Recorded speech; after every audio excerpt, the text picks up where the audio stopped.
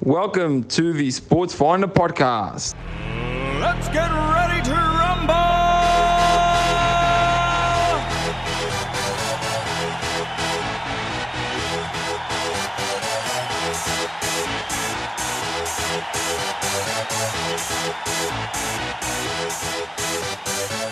Y'all ready for this?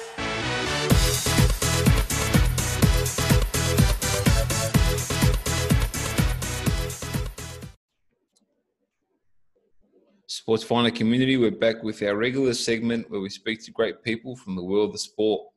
And today it is no different. I have Mr. Ron Lee from EA Sport. Ron, welcome to the show, buddy. How you going? How you doing? How you going, mate? Thanks for having me. It's my utmost pleasure, buddy. Ron, before we get into the nitty gritty, take me back in time. Who were you as a young man at school? It's a really great question. I was sports obsessed. I had a chip on my shoulder because puberty did not make me as big as everyone else. For those reasons, I dove straight into contact sports like rugby and hockey. But young me always knew he liked sports. Young me moved around from Hong Kong to Germany to Singapore and then to Canada. And sports helped me settle in everywhere. And so beyond loving the competition and the athleticism, it also helped me settle in. So I was always captivated by its impact on popular culture, how it swayed communities, how it could bring community sentiment up and down. And so I always thought I wanted something in it. But interestingly enough, as you reconcile it with what I do now, young me also played video games professionally for a little while. So he was a weird guy. Both traditional sports dude, but also kind of like a geek. Wow, there you go. So right now you got the best of both worlds. Esports is flying, gaming is flying, and sporting is just about the only thing that's sport is the only thing that's keeping people sane. So interesting. Let's go through your journey. You've moved around a bit. You've had a bit of an adventure. Take me through those early years. Getting into college. How did you get into college? Which college did you attend? Yeah. So I got my undergraduate degree from the University of British Columbia. I majored in economics. And to be quite frank, as it related to my journey at that point, I didn't really know what the hell I was doing with my career. I'll be completely honest with you. I'll be frank. I picked economics because I was always very quant savvy. I loved economics just as a study. But at no point in my life did I ever think I should be an economist. And so, chalk that up to an 18-year-old making decisions. And then, I had a couple of things that I did after I finished my undergrad, spent a little bit of time in nonprofit consulting with my fraternity, but where I really aligned towards setting myself on a path to work in sports business was when I pursued my MBA at the University of Oregon's Warsaw Sports Marketing Center. Wow. And how was that experience? Amazing. For me, the decision wasn't which sports program actually, because I know those are, if you look at the landscapes of sports-focused education programs at the undergraduate or graduate degree, they're starting to sprout out all around the world, probably led mostly by the US due to just the sheer scale of the sports industry here. But it was amazing. For me, it was either going to that or going to a very traditional top 20 program that would have put me out on a Wall Street. And so it was a very drastically different decision, and that had both implications on earnings potential, job satisfaction, life satisfaction. I considered all of that. And so I decided eventually to go to Oregon, and it was fantastic. My in-class experience was I was taught by some of the most incredible professors in the industry, both in and out of sports. But because of the programs, relatively speaking, across a lot of sports-focused programs around the United States, it's one of the more entrenched ones. And so because of that, I was very fortunate to build a really good network with whether it was friends of the program, alumni, got a lot of chance to sort of flex the education I was learning as I was doing it. So it was like I was constantly interning with all the consulting projects I was doing. So I can't say enough good things about the program, and I treasured my experience there. Very nice. How was life post the MBA? It was did it make a huge difference to your life, the way people perceived you in the job market?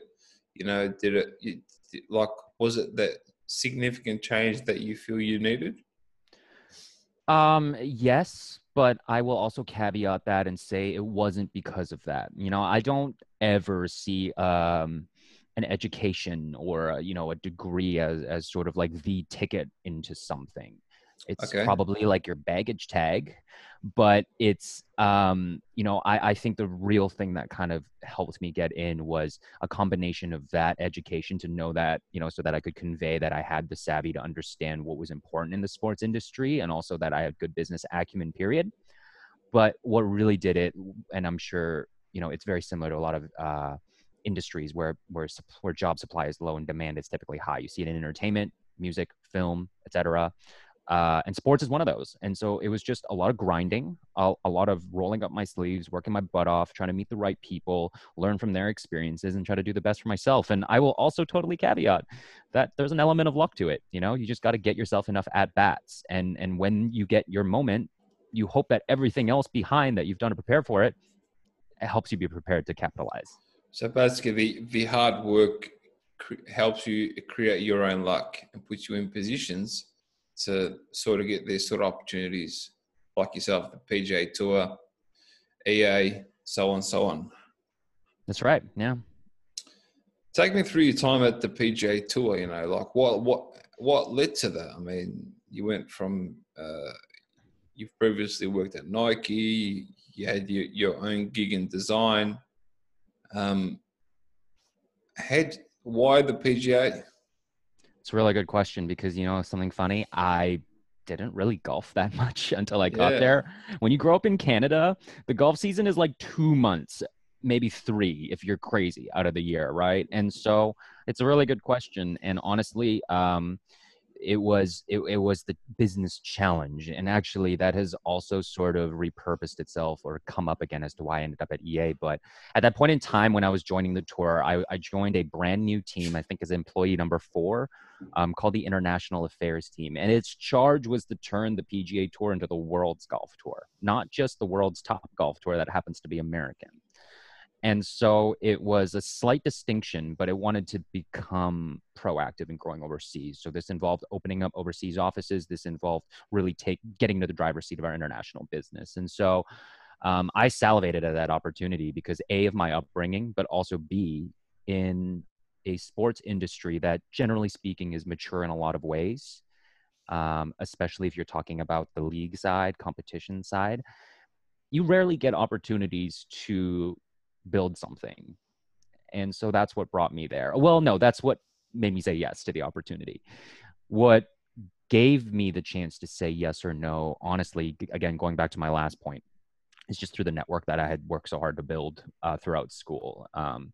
I had a former colleague, sorry, not a former colleague, but somebody that I had met through the University of Oregon's program, who also happened to be a fraternity brother that I had met in the past, used to intern there. He actually wasn't even working there at that point, but I asked him for a couple of contacts around this international business analyst role that I saw. And I probably send the most poignant, borderline too assertive message to the vice president of human resources there, and told her, hey, look, listen, I saw this job. Here's why I think I'm right for it. No pleasantries. Well, some. I'm Canadian after all. But and it was very straightforward. And it's so funny how of all of my job search after school, it was probably the most straightforward, blunt, upfront way I've presented myself. And that's the one that ended up converting into where I would end up spending the next about 5 years of my life. Wow. What was the experience like with the PGA? Culture, innovation, room for growth? Was there? Do they move quickly? Do they move slowly? Is it nonchalant sort of culture, or is it high pace? Because everyone thinks golf's a bit of a slow world. Yeah. Yeah. It was incredible. I mean, the short answer to that is I loved working at the PGA Tour. It is a bar none incredible workplace. It really, I articulate it this way. Every day I went into work, sure, it was work, and I worked my butt off because sports is everyone is passionate because of the industry. And then especially when you get into sort of like more participation driven, sports that scale wise aren't as large, but have a very passionate following like golf, you're going to tend to attract people who just want to kind of roll up their sleeves and give it their all. But even despite all that, every day I walked in the office, I always described it as just like going into like a second house with my family to work. They really cultivated that sentiment. And I really loved it for that reason, because I felt like personally I could be myself, but also professionally I could also be that sort of like type A personality that I frankly admit that I am. I think where it not was difficult or bad, but where you can sometimes be limited in working in golf is that golf as a sport is I would argue of all the major sports worldwide, probably one of the more convoluted ones. And convoluted, and what I mean by that is there's a lot of different regulatory bodies and authorities on it. You know, like for example, with basketball, NBA is about as synonymous with the sport as it gets. You know, you've got the CBA, you've got Eurobasket, and you've got the EuroLeague in there, but you know that connection between the two is huge. As it is sort of with, I mean, American football is a very select sample to use, but again, very synonymous. Whereas with golf, if you want to ask somebody what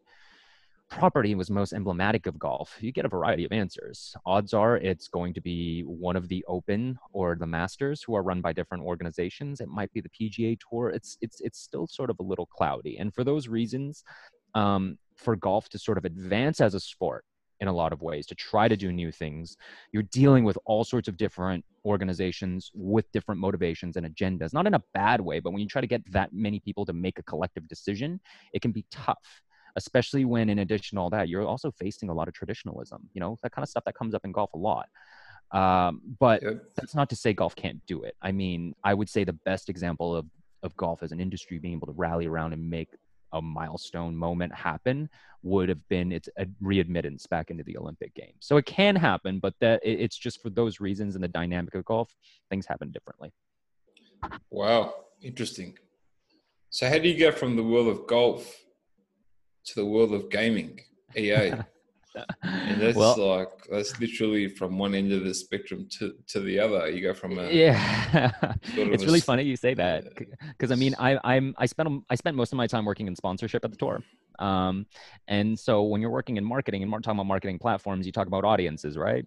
And from that perspective, man, I don't think you can get any more polar opposites with the audience. Absolutely, man. Like, it's different worlds. Yeah, and I would argue that first, that golf was actually probably more of the detour for me. I don't want to position it as a detour, because I think who I am as a professional and my capabilities, I credit virtually all to the PGA Tour. But I had always been a gamer growing up. I still play video games personally frequently. And so the opportunity when it came up to come join EA was too good to ignore. And by the way, I didn't go out looking for it. It was just one of those cases where an opportunity crossed my eye, and it wasn't. And actually, my decision making process was kind of like it was at the PGA Tour. It wasn't that, wow, like, look at the PGA Tour, what a brand, I have to do this. It was just, whoa, look at this challenge. And so there's actually a lot of similarities. A lot of people think EA, market leader in the gaming industry, the house must be totally in order on the esports side. Actually, EA's esports business is only about a little 4 years-ish old. So really the label of being a startup in a big organization is super accurate for us. And again, just like at the PGA Tour, like, how can I turn down this challenge to work at a place where we have this awesome team who collectively, basically, we have the attitude of a challenger brand, but at the same time, we have the resources of a market leader to back us up. You get to work with leading worldwide titles. We get the span of everything from traditional esports to simulated sports.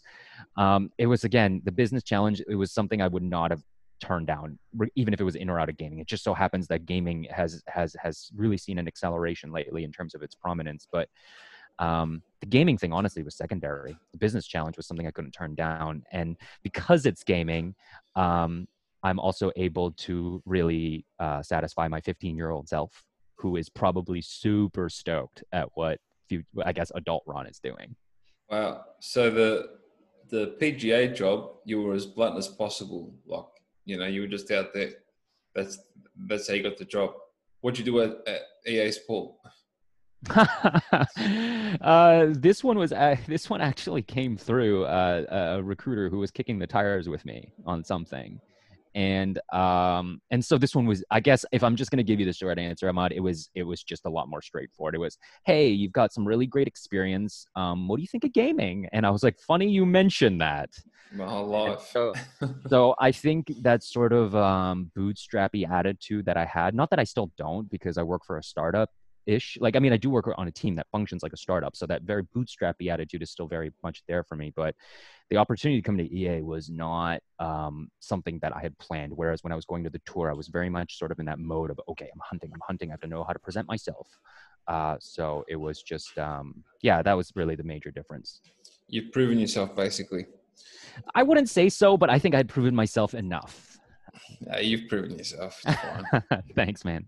I'll eat the humble pie on your behalf, so it's all good. I appreciate that. Gaming is absolutely flying. You got athletes now in these hubs.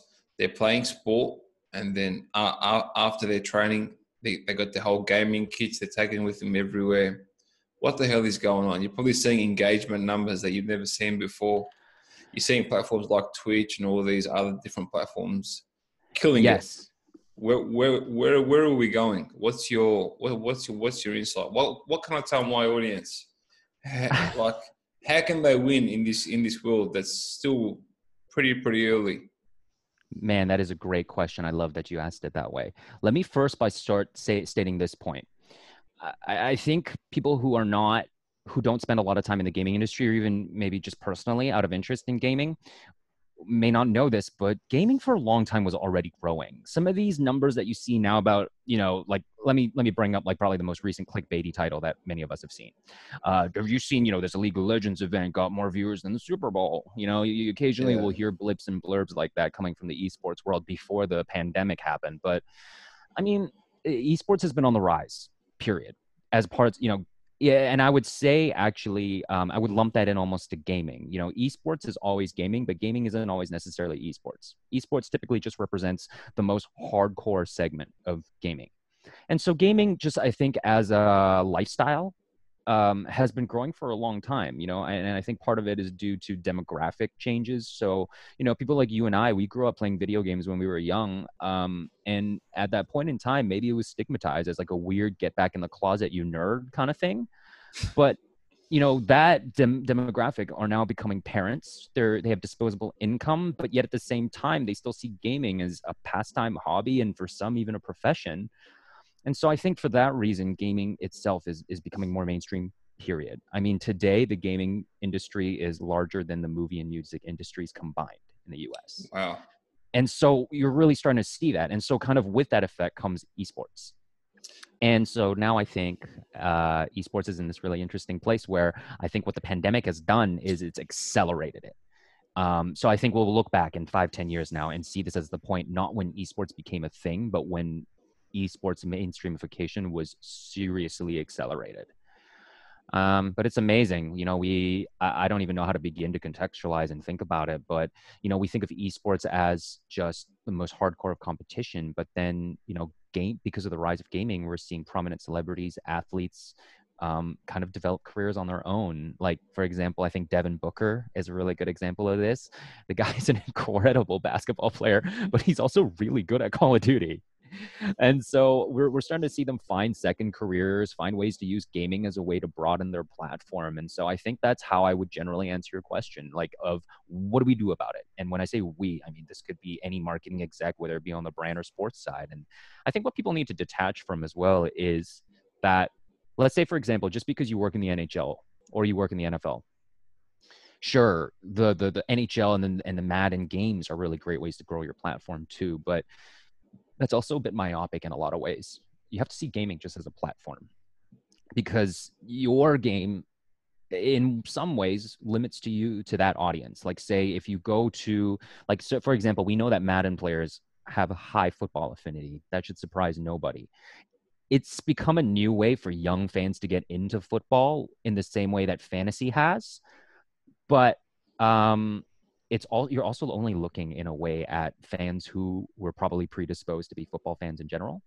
So if you're talking about that, and as a sports league or even as a marketer, I think the challenge that you should take upon yourself if you want to use gaming as a platform is to look at it as gaming, not one type of game, not one specific game, and just understand that a basketball player like Devin Booker arguably has a way more powerful platform on gaming rather than just basketball games. And that's a weird, simple thing to shake people out of, but to really understand it as a broad industry and how to work within it, and to understand that it is so diverse and not just limited by genres or whatever.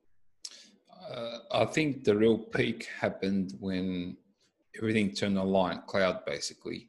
Correct. Then you can play this guy, that guy, all over the world.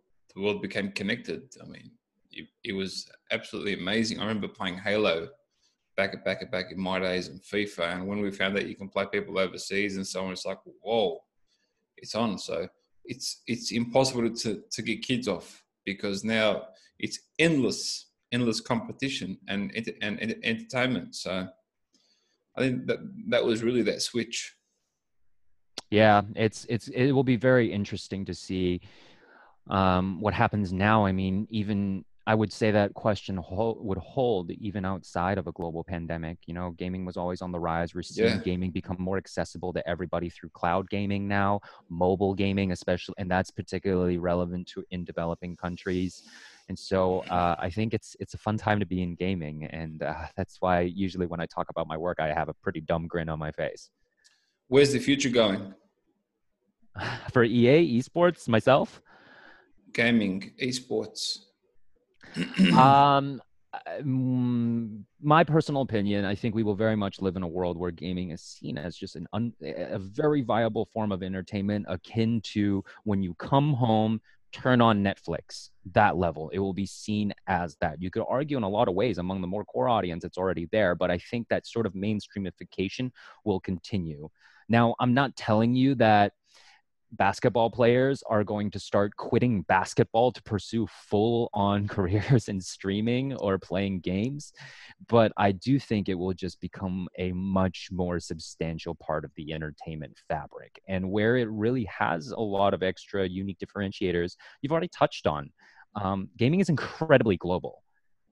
Much more so than most traditional sports. I mean, football sits in its own sort of realm, but really, if you think about it, a lot of other sports follow certain regions. Basketball's finally cracked that, but you know, you've talked about the AFL a little bit earlier. That again is regionalized, but at the same time, gaming for the most part, no. So I think the effect that we're seeing is worldwide.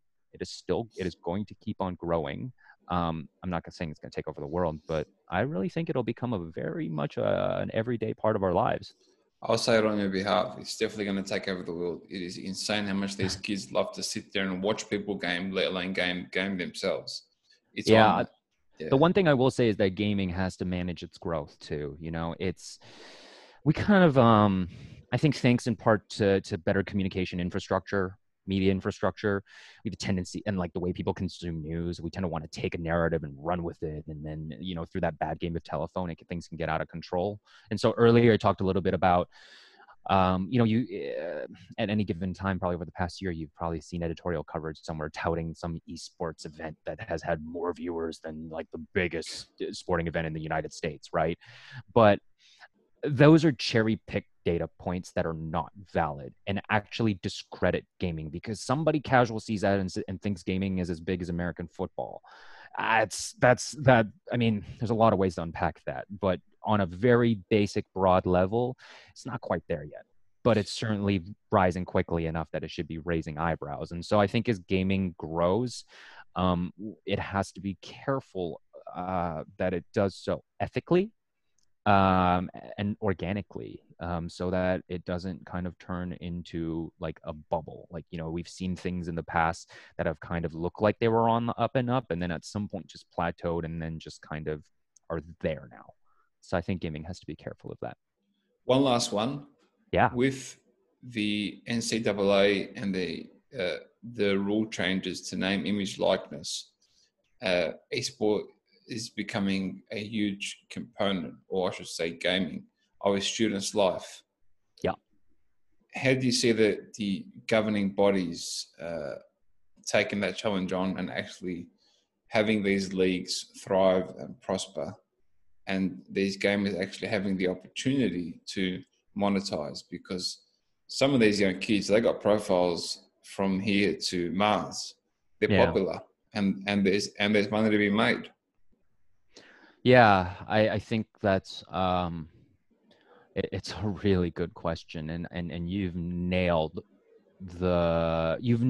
why I think this is so hairy, like, or the potential of that world is so hairy, because for the most part, your most prominent gamers and esports competitors are maybe college aged, around there. The average probably falls just underneath. So let's just say we fast forward to a hypothetical world where the NCAA wants to embrace this. That throws quite a wrench into amateurism rules. How does somebody who streams on the side work? There's really no equivalent to like like an SEC quarterback isn't getting paid to, or isn't getting compensated for people watching him throw bombs in practice. Like that's not a thing, but in gaming that is. And usually the topic of that is someone that's quite young. And so I think it's a big wrench, but clearly it's going to happen because it already is in a lot of ways. So if you kind of look at collegiate esports, the two major players in the space right now, most of their network, or the schools in their network, are not NCAA schools, nor are they Div 1 schools. And there's probably a reason to that. And it's not just because of the NCAA as somebody that you need to work with, but also just because I think a lot of the smaller schools around the country just need that sort of element of student life a little bit more. So like, I think examples of this would be like Harrisburg University in Pennsylvania, or but yet again, there's also large schools getting behind this. The UC system, it has one of the most vibrant esports communities, period, in the world, I think. The competition is awesome. I mean, it's not top level, but the people love it. And so who's to say that's wrong? But as it develops, I mean, it's going to catch the attention of more organizations and people with commercial interests. And I think that needs to really be managed. I think it will happen kind of in a lot of ways where you're seeing legislation like the new name, image, and likeness legislation force the NCAA's hand. I mean, you see, not that I'm saying this is a bad or good thing, but you're seeing people talk about whether that means the Power Five conferences would ever want to be more autonomous than the NCAA. I mean, that's crazy. That's I mean, not crazy in the sense that I think it'll never happen, but it's just, that is just a massive speaking point. And I think esports as it grows is very cognizant of that. But as long as the interest is there, which it is, it will happen. There are esports clubs, teams forming up all across the country. And so with that level of groundswell, it's just a matter of what form it takes. There's definitely a lot of changes on the way, mate. That's right. And a lot of hand twisting. Ron, you've been successful at working at two very large global organizations. What's 3 tips you can give somebody to try and climb the ranks like you, basically? Yeah. Young person that's finished college. Yeah, I would say a couple of, I don't know if it's 3, but a couple of things. I would say never be afraid to put yourself out there to test your own acumen as a student. The student card is super powerful, I guess is what I'm trying to say, whether it's recent graduate or current student. I can't tell you how much easier it was to open up a conversation with somebody on LinkedIn by saying, hey, I'm a curious student. Just being able to open up with that is a game changer. And most students discredit themselves too much when it comes to, like a real life company would never want my brain. That's not true. To be quite honest, I can't tell you how many times I met somebody in the alumni network or somebody just through somebody else and just freely said, hey, listen, you sound like you have a lot of stuff on your plate, and a lot of it sounds really interesting. And to be honest, X, Y, and Z are things that I'm quite interested in. If you ever have any need or desire to maybe let a student take a crack at some of this, I'm more than happy to. I never thought that would work. I batted about 500 doing that when I was in school. And so a lot of the experiences that you saw that I have in school are as a direct result of me doing that. The second thing I would say, and this again was not something I had planned out, but figure out understand what you suck at and get a little better at it.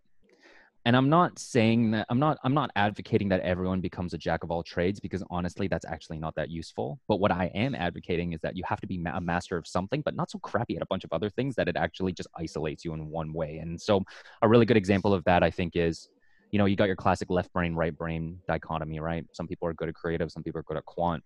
It's a little cliche, but in some ways it's true. Let's just say, for example, if you're a great copywriter, go out and if you're like in your I mentor a couple of students. I always tell them this when they're thinking about putting together their class schedule in senior year. Don't take throwaway classes. If you're a good copywriter, you're a marketer, you're creative, and you would call yourself creative, go take a class in basic statistics and go take a class in corporate finance. You're going to hate it, but if you end up working in marketing, if you end up working in sponsorship, and you need to understand how a business functions, you're going to be so happy you did that. Yeah. Conversely, if you're a business guy who always thinks in return, who always only thinks about ROI on everything, go take a class in journalism and understand how they tell a story, free of how you monetize something, free of what the return on it is, and just understand how a good story is told. Because I think a really big gap that I see as I sort of aspire to be a better business leader is just communication. You know, people don't really know how to fully put themselves in the shoes of who they're trying to resonate with. And just being able to understand that functionally by doing that, I think, is really helpful. And I think the last thing that I would suggest, and this one is oddly specific and probably maybe anecdotal, but I kind of fell into knowing how to design. When I was gaming, gamers are super narcissistic, by the way. I spent a lot of time making banners, sizzle reels of me and my teammates. Super narcissistic pursuit. But then that spun into me making t-shirts for my fraternity when I was in college. And through that, I learned how to design. And then I started working with mom and pop businesses around the community to help them out. I thought it was just a way to make an extra side buck. I still use those skills today to make this is really superficial, but really pretty decks, really pretty ways of presenting complicated information that make it digestible. And that has touch points to communication as well. And so I think just understanding how to communicate, present things, and design is a good way to do that can help you a lot more than you think. Because as we become an increasingly complex world, being able to understand how to disseminate complex data, get your message across, I think is a skill that's overlooked. Wow, very wise words, Mr. Ron Lee. You've been amazing, sir. You've given us a ton of insight and information. Unfortunately, we have to wrap things up. Firstly, I'd like to thank you very, very much for joining me on the show and taking the time out to give back to these young people listening. And once again, thank you so much for joining me on the Sports Finder podcast. It was a pleasure, my man. Thank you very much. I look forward to keeping in touch. Thank you for listening to the Sports Finder podcast. We'll catch you on our next episode. Y'all ready for this?